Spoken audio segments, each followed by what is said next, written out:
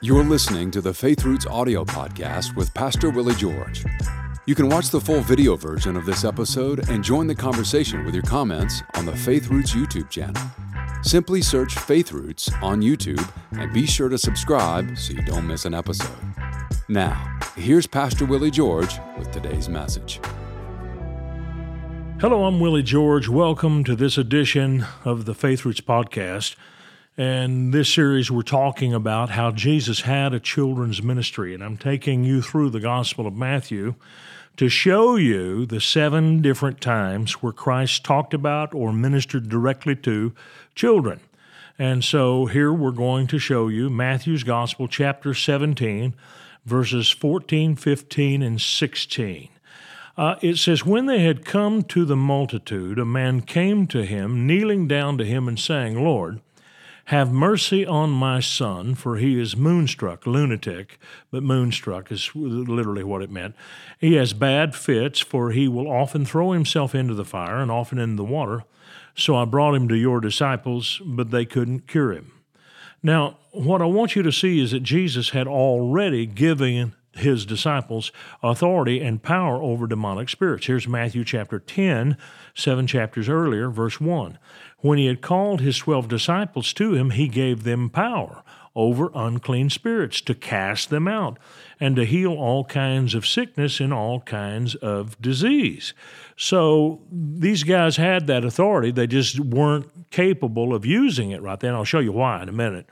But they weren't powerless. In fact, there are times when some of the Bibles will put mighty Christ, powerless disciples.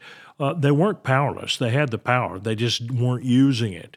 And so there's also another irony here, and it's this, because in the previous episode we read about in the book of Matthew chapter 15, there was a woman who came to Jesus, and she had a demon-possessed daughter. She was a Canaanite. She was outside the covenant, and Jesus didn't show any interest in helping her at all. He refused to answer, and he didn't answer her a word.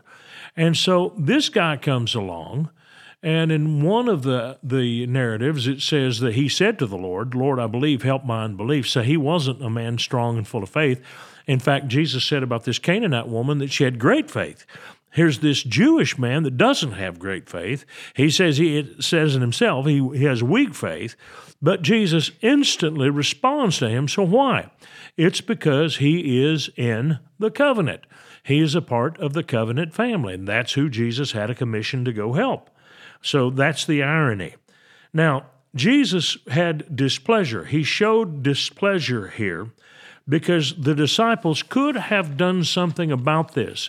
When the man said, "I brought him to your disciples, they couldn't cure him," then Jesus answered and said, "O faithless and misguided generation, how long can I put up with you? Bring him here to me." And Jesus rebuked the demon, and it came out of him, and the child was cured instantly. Now, let me tell you why Christ was a little bit put off by this and why he was not pleased with his disciples. And let me give you just a little background. This is Matthew's Gospel, chapter 17. It follows on the heels of Matthew 16. In Matthew 16, Jesus on purpose took his disciples to the extreme northern part of Israel, into the area around Caesarea Philippi. The place that he took them was known figuratively as the gates of hell. It was a spring and a pond where people did all kinds of horrible things to worship devils. Today it is known as Banyas. It is named after the Greek god of wine, Pan, but the Arabs couldn't pronounce the P, so they called it Banyas instead of Panyas. And so this was called the gates of hell. It was a demonic place of worship. And so this had an evil feel to it. It was here that Jesus asked the disciples, "Whom do men say that I, the Son of Man, am?" And they answered, "Some say you're Elijah or Jeremiah or one of the prophets. Some say you're John the Baptist." He said, "Well, who do you say that I am?" And Peter spoke up and said, "You are the Christ, the Son of the living God." And Jesus said, Simon, son of Jonas, flesh and blood has not revealed this unto you, but my Father which is in heaven. And I say unto you that you are little rock. You are little rock, is what he said to him. You're Petros, you're little rock. But upon this Petra, this big rock, I will build my church, and the gates of hell will not prevail against it. They were at the place known as the gates of hell. And Jesus said that the gates of hell would be the place in defense. They're the ones with the city and the gates. It's not that we're holed up in a city and we're under attack from all of the demonic powers. So we don't need to think that way. We're the ones with authority and power. We have authority over the gates of hell. And Jesus said, you get this authority when you're on the Petra, when you're on the rock. What is the rock? Flesh and blood has not revealed this unto you, but my Father which is in heaven. In other words, revelation knowledge is the rock on which Christ builds his church. And so Jesus has said that if you have revelation knowledge, there is no demon, no devil, nothing from hell, nothing that's going to hell can stop you. You have power and authority over it. Now, immediately after this, in the early part of Matthew 17, Jesus takes three, Peter, James, John, and they climb this tall mountain. Scripture doesn't say exactly where it is, but it's very nearby where he just was. It would seem to refer to Mount Hermon, and I think it was for this reason. Mount Hermon, according to the book of Enoch, was where the fallen angels of Genesis 6:1 came down into man, who left their first habitation, they left their form, they changed their form, and came to corrupt the human race. That is found in Genesis chapter 6. And the tradition states, and the book of Enoch states, that they came down, first of all, on Mount Hermon. Jesus goes to the top of this mountain, whether it's Hermon or another one, and on this mountaintop, he is glorified, and Moses and Elijah appear and converse with him, and Peter, James, and John see him in all of his glory. Now, this is important. I believe that it was important for him to receive this glory and be recognized as the victor even before he goes to the cross. He's recognized as the victor in power because of where he is and because he's very near to the place called the gates of hell. He didn't just go to these places accidentally. He chose them carefully, purposely. He took his disciples there on purpose to teach them a particular thing.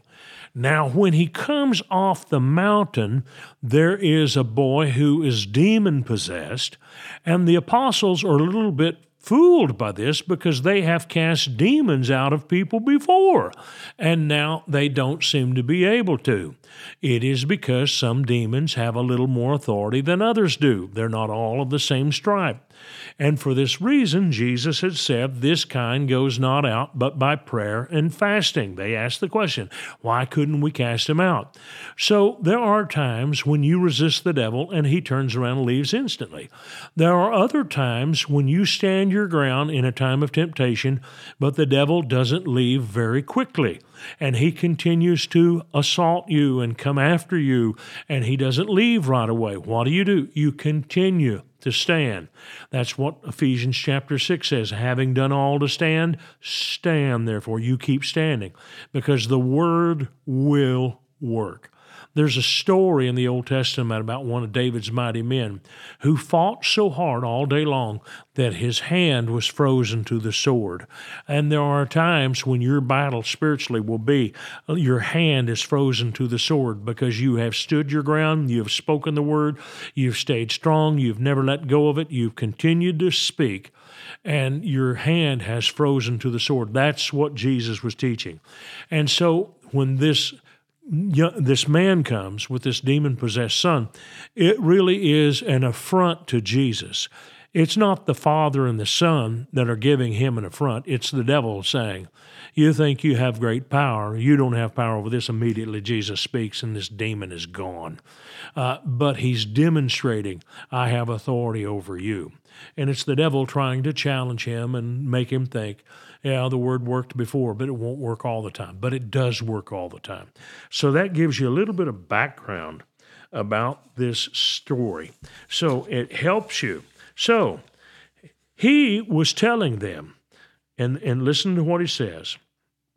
He said, I say to you that if you have faith as a grain of mustard seed, you shall say to this mountain, remove to yonder place, and it shall remove, and nothing shall be impossible unto you. Howbeit there is no way of casting out such spirits as this, except by prayer and fasting. So he's saying faith works like a seed. You put the seed in the ground, the seed works. Even if it's a little seed, it still works. In other words, the Word of God and the Scriptures work. You act on them, you put them in the ground, they will do their job. He also goes on to say, fasting will help you to focus. Fasting doesn't build faith. Fasting is a way to focus on the faith you already have. And so he's saying there are some times when you get into battles where you may find the need to fast so that you can stay focused on your fight and become even more convinced of what it is you believe. Focus is the aim of fasting. Well, this is such an important lesson, and I hope you've gotten something out of it, but it's another interesting story of how Jesus encountered children and how he demonstrated that God wants to bless kids when Satan oppresses them. See you tomorrow. I want to thank you for watching our podcast today. And if you really liked it, would you please give us a little thumbs up by clicking on that sign down below? And then I would encourage you to subscribe to our channel so you don't miss any of our future podcasts, because they're all going to be good. And if you would like to support us financially, either with a one-time gift or recurring gift, you can do that by clicking on the link below or going to myfaithroots.com. Thank you so much for watching this program. We hope this message has been a blessing to you. Ratings and reviews help us reach more people, so take a moment to leave a review on your podcast app and consider sharing an episode with a friend or family member that needs to be built up and encouraged in the Lord today. Thank you for listening.